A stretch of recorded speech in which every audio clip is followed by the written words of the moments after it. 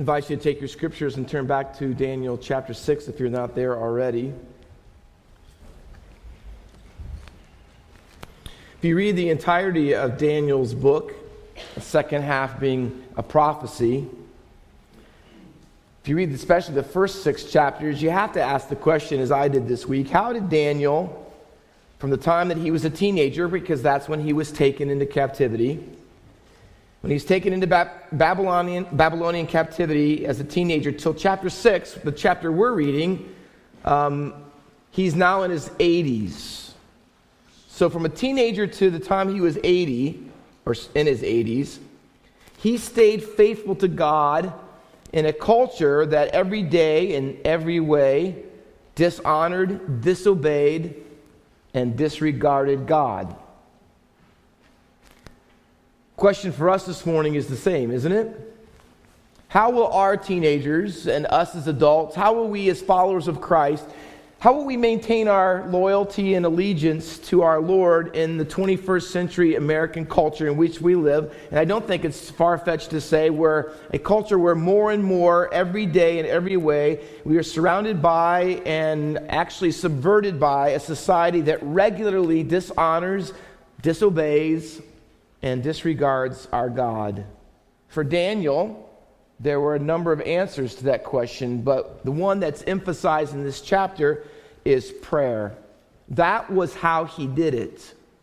He prayed twice, once in chapter 6, verse 10, and the other in verse 13. And by the way, once it was recorded as a narrative comment about his life, and the other one is what his enemies found him doing. So even his opposition, even those who would take his life, even they knew that Daniel was a man of prayer. He prayed 3 times every day.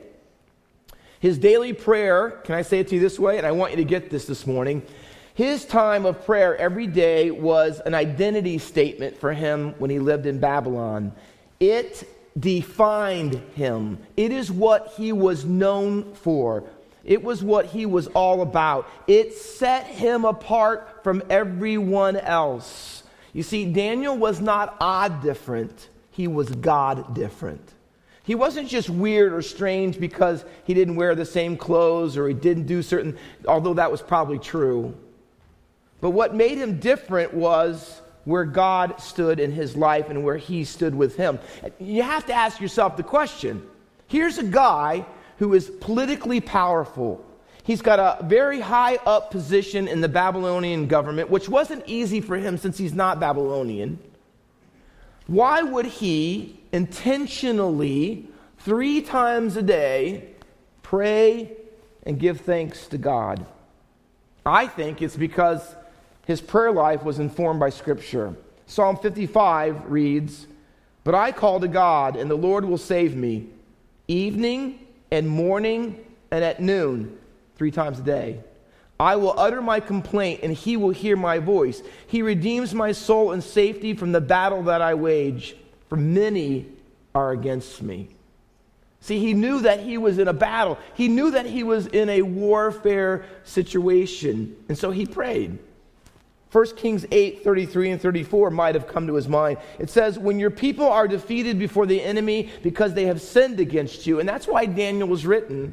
It was written to people who were in exile because they were idolatrous and they had disobeyed God's law and they had not trusted God and been faithful to him, and that's why they were in exile, in captivity. And God says, when that happens in your life, Israel, here's what you do. If you turn again to me and acknowledge my name and pray and plead, God says, I will hear from heaven and I will forgive your sin. See, here's what Daniel knew, is that he needed to worship God on his knees because he was in a battle. He even says, the psalmist says, I need God every day, 3 times a day, because I need safety in the battle that I wage. Can I tell you honestly this morning, there is no warfare and non-warfare part of life. Every part of our life is a battle. The Bible says that Daniel knew that the document had been signed. He went to his house where he had his windows in his upper chamber open toward Jerusalem. Do you hear that? Listen to it a little more carefully, because it is a verse about a fight. It is a verse about a battle. It is a verse about the warfare that Daniel had every day. See, he lived in Babylon, but his windows were open to Jerusalem. See, there was a conflict going on. Now, although Nebuchadnezzar had come many years previously, and that war had been settled, the battle of Babylon was still ongoing. It just wasn't the same kind of battle. In chapter 1, it was the battle of what they would eat and drink. In chapter 2, about how he would have the ability or not have the ability to interpret dreams. In chapter 4, it was the way that he pronounced judgment when God judged Nebuchadnezzar and made him like an animal. In chapter 5, when Belshazzar had the writing on the wall and he was overthrown, Daniel was there. In chapter 6, it's whether Daniel will pray or not. See, the battle hasn't stopped because Nebuchadnezzar is gone and Israel has been vanquished. The battle still wages on. And Daniel was ready. He was ready for anything and everything that Babylon could throw at him. Are you? Are you ready? You see, all of life in Babylon was a battle. Can I tell you the truth? All of life in America is a battle.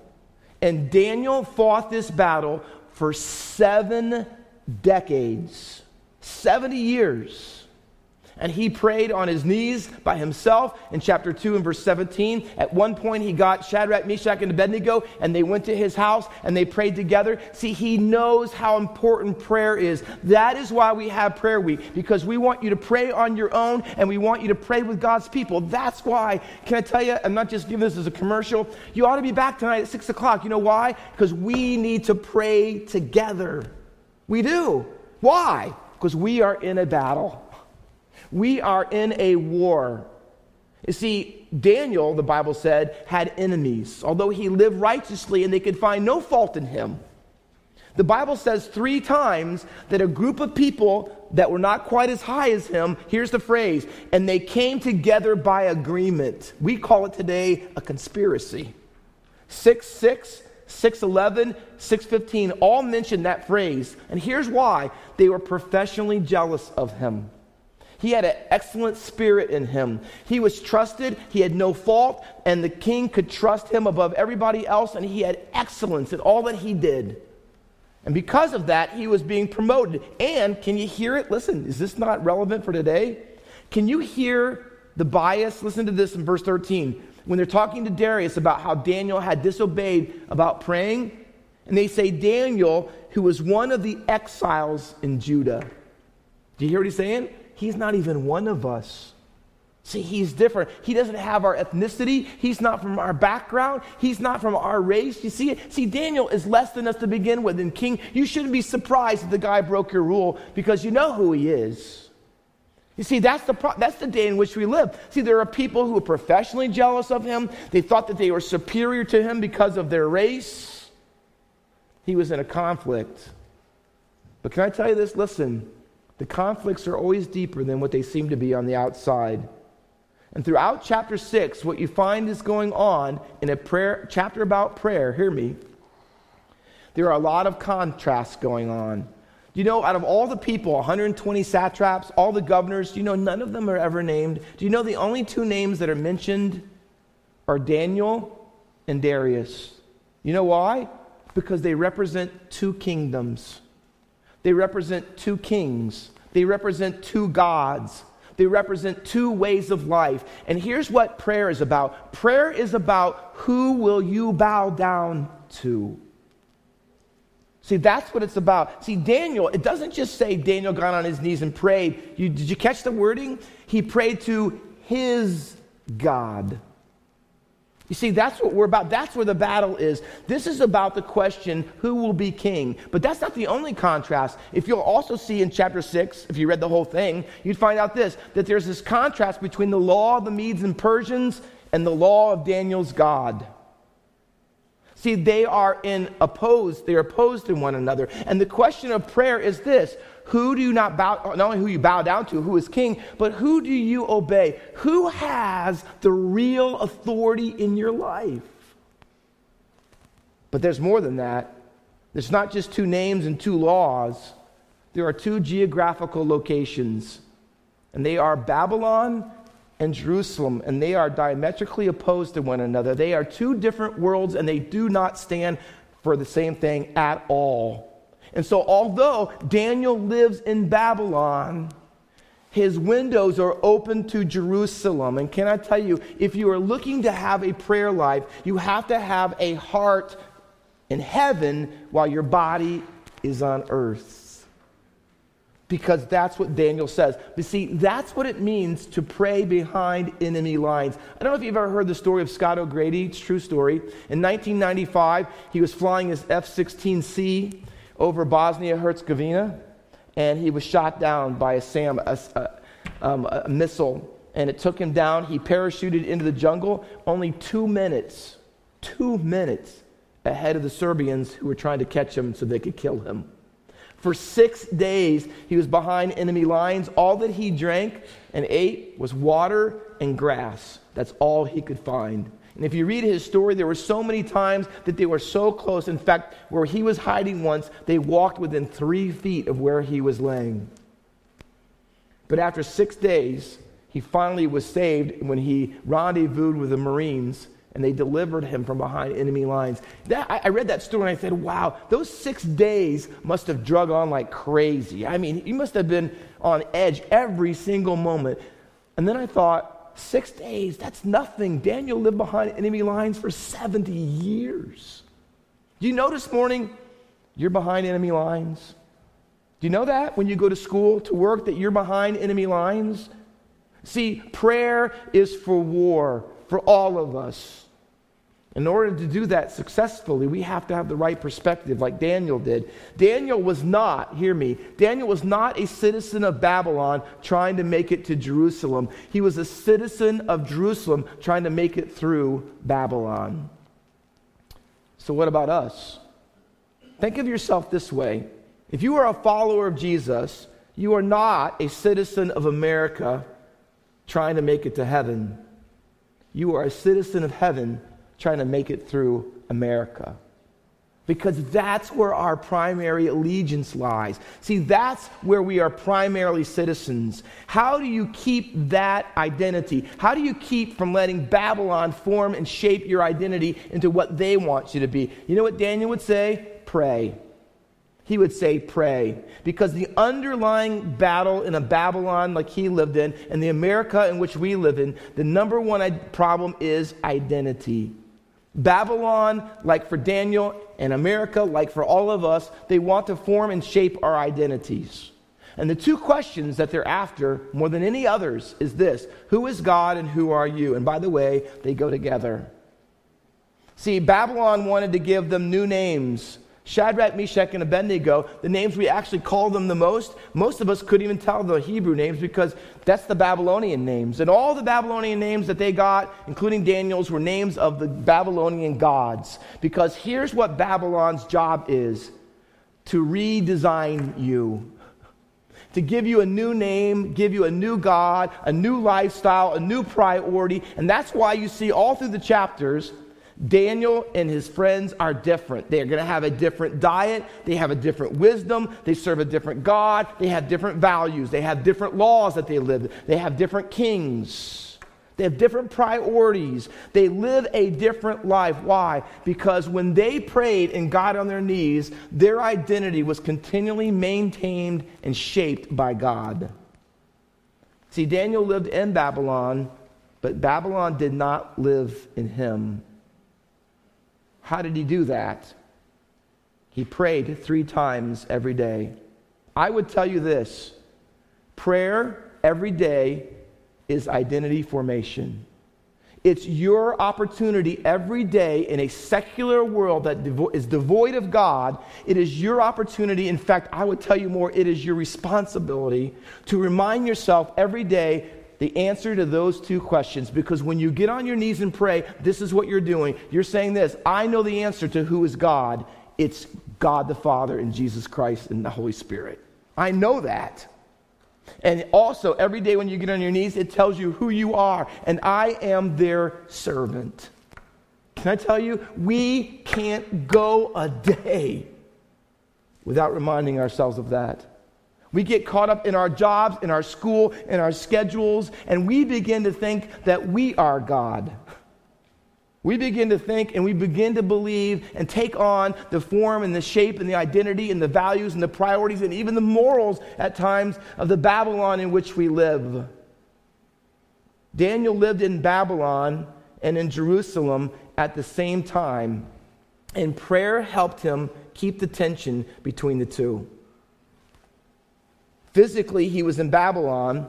Spiritually, he was in Jerusalem. Just like Paul, when he starts out his letter in the New Testament to the Philippines, he says that you are in Philippi, the saints in Philippi who are in Christ. You see how they have a dual location? In Philippi, but in Christ. See, we are in Hamilton, but we are in Christ.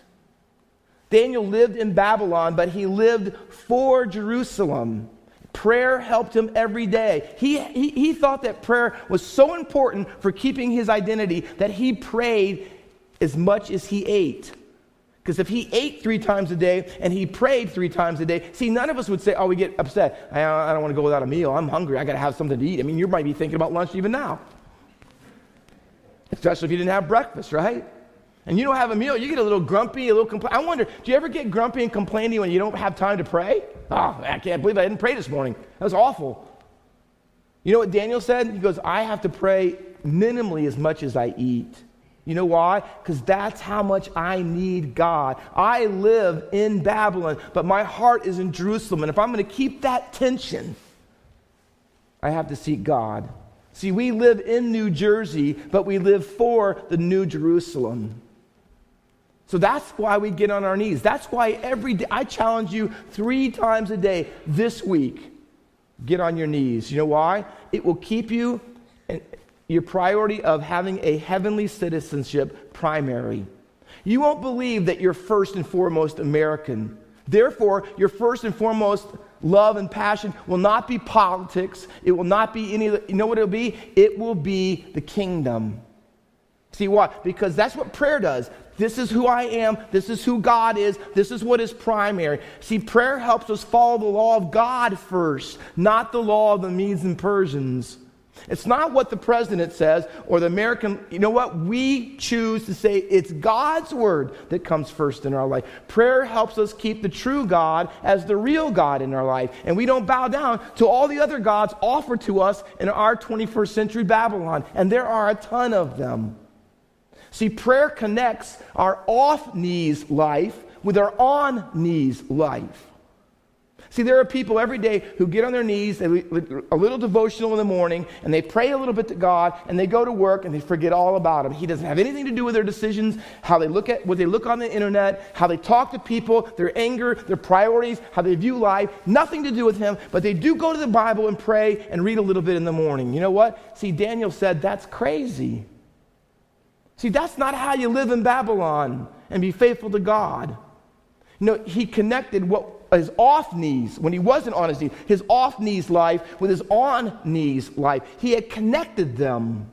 His public life and his private life mattered. They were the same. And when they wanted to find something wrong with him, they knew this: we won't find it in the way that he does his job. We'll have to find fault in what he does with his God. For us, too many of us, it's the other way around. They won't go to our God and our relationship with Him. They'll find fault in what we do when we're off of our knees. See, have you made that connection? Do your kids, hear me, do your teenagers make that connection? See, how can our kids dare to be a Daniel in a Babylonian world? When they go to Babylonian school, and the answer to the question, who is God, is you.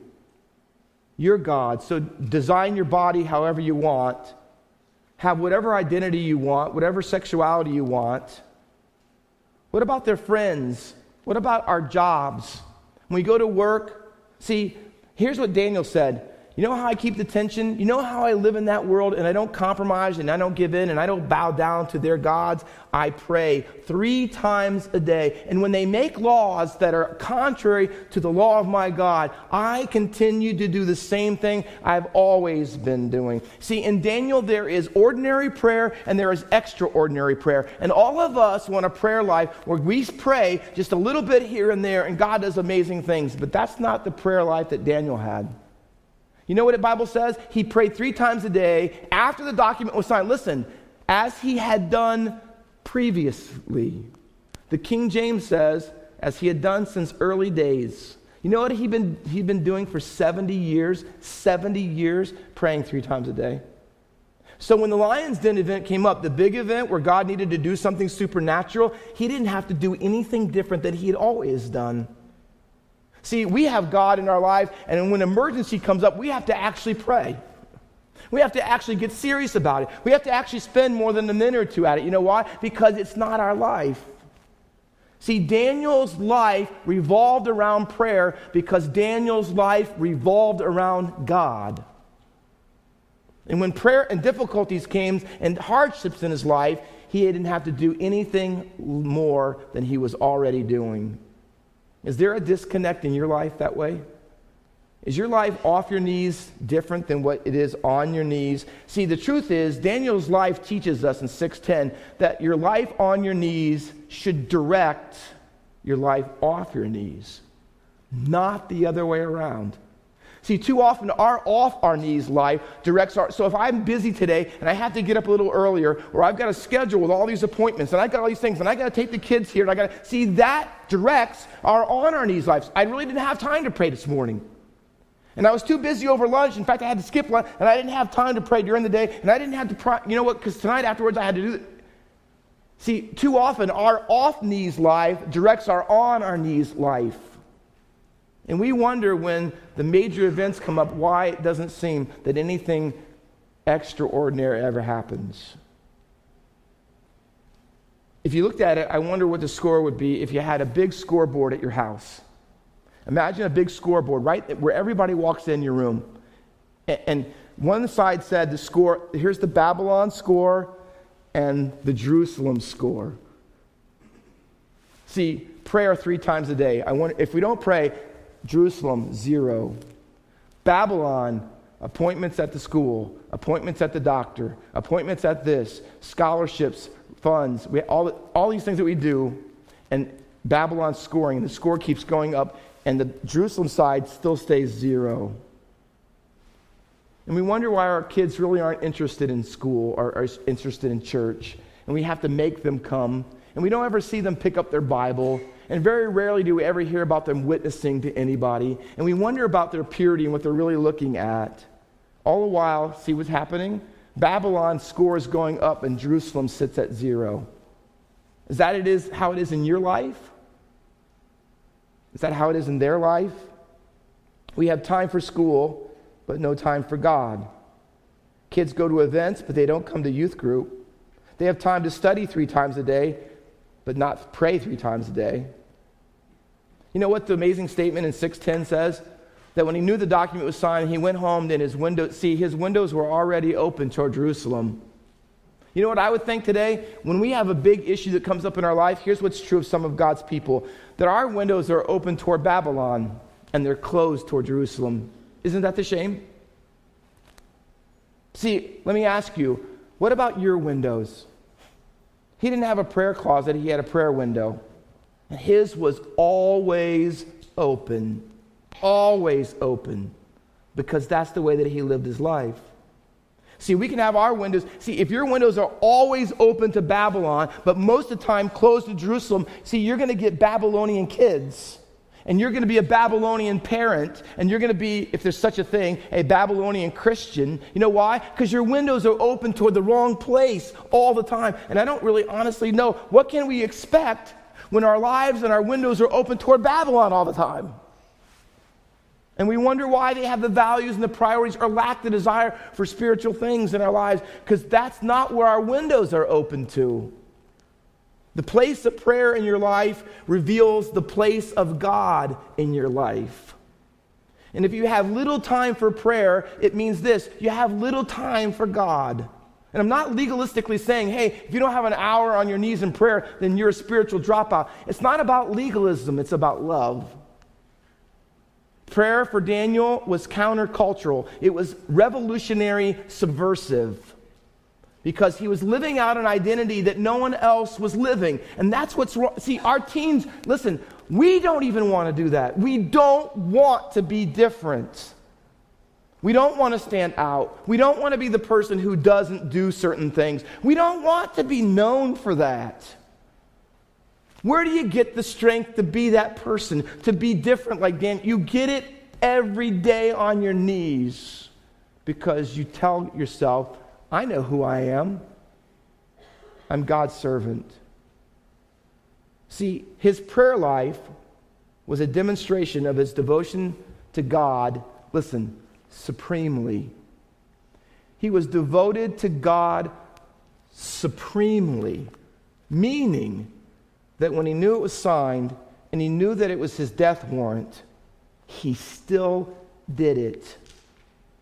That's where we begin in prayer. We have to begin our prayer lives with this concept: God is everything to me. He is supreme in the affections of my heart. You know, listen, when the document was signed and the injunction was signed, here's what it meant. It was irreversible. And 2 times in verse 8 and 13 in chapter 6, it says this: and you know the law of the Medes and Persians doesn't change. In other words, as soon as the thing was signed and he went to his room to pray, here's what he knew: I am going to die. I'm going to. It's not reversible. It doesn't change. There will be no small print at the bottom of the document. There are no loopholes in that document. The laws of the Medes and Persians don't change. But for Daniel, that prayer life and getting on his knees represented his life. It was his life. He could no more stop praying than he could stop believing that God existed. And therefore, he chose God supremely over his job, his political position, the wealth that he'd accumulated, the power that he had, even life itself. Psalm 63:3 says, your loving kindness is better than life, therefore my lips will praise you. See, when he knew, what about you? When you know your boss has said that everyone must put the LGBTQ rainbow on their office door, what do? See, when you know that your teacher will not tolerate any other view in her class when you write the paper other than evolution, what will you do? See, when you know that your friends at school will mock you and laugh you to scorn, if not worse, if you're the one who refuses to go to the parties that everybody else attends, what will you do? I know what Daniel did when he was threatened. He got on his knees. See, they came by agreement and found Daniel making petition and plea before his God. See, he was God different, and his prayer life proved it. Daniel's enemies thought that they had found his weakness, his prayer life, but what they didn't know is they had found his strength. His enemies were seeking his death, but he was seeking God. That's the kind of guy that he was. In case you're confused, this is not a story about if you're good and moral, God will deliver you from all your problems. That's not the story, because Jesus certainly didn't have that happen for him. This is a story about someone that is so dedicated to God, so devoted to God, in a culture that is devoid of God, that they will be willing to pay any cost to maintain their God identity. See, people get on their knees in prayer in an anti-God society because they have come to this realization, like Daniel, that they know God, not Darius, is the one who has the power to deliver them. We need to pray and seek God this year. We need to do it like Daniel did, with our windows open toward heaven. And we also need to do it together. In verse 24 of chapter 6, one we didn't read, it says that those men who had maliciously accused Daniel, it's a crazy Hebrew word. Do you know what it means? It means to eat pieces of. That's what the word, maliciously accused. You know what? They were tearing apart. They were going to eat him alive. That's what we would say today. That was how strong the antagonism. They were going to eat him alive. And when you do this, if you take the Bible in Daniel 6 and Daniel 3, here's what you're going to find. That those two chapters have a lot in common. The story of the fiery furnace and the lion's den have these things in contrast. Look at this. It says they were both, their enemies wanted to eat them to pieces, 6:24 and 3:8. They were both thrown into the furnace, thrown into the lion's den, 6:16, 3:20. Both of them were delivered and saved by an angel. Both of them had this testimony at the end that no harm was done to them. And the stories, if you look down the two stories, they are side by side. You know why? Because lion stories and furnace stories are the result of prayer stories.